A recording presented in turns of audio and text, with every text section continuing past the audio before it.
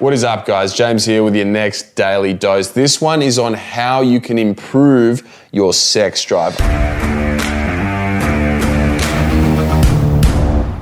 A lot of dudes these days have lower libidos than what they'd like. And if you're not sure whether your libido is good or not, here's a standard. If you're a bloke, you should want to throw a leg over every single day, without fail, at least once per day. That's the gold standard. That's the creme de la creme when you're actually functioning really, really well. If you're not at that level and you want to get to that level, here's what you need to do. Step number one, sleep.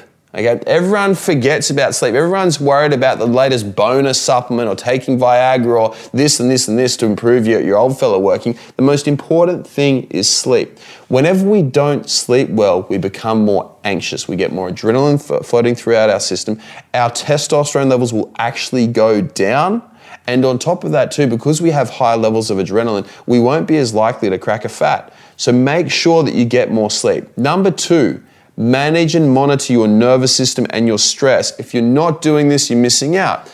As per the hierarchy of health, which you should have seen by now, if you haven't, let us know and we'll get you the video across so that you can take a look at that. As per the hierarchy of health, the nervous system regulates all the other high-level systems. It regulates your digestion, it regulates your hormones, it regulates your immune system, it regulates every single part of your body. If your nervous system's not happy because you're very, very stressed, you're not going to have good hormones, which is then going to affect your sex drive.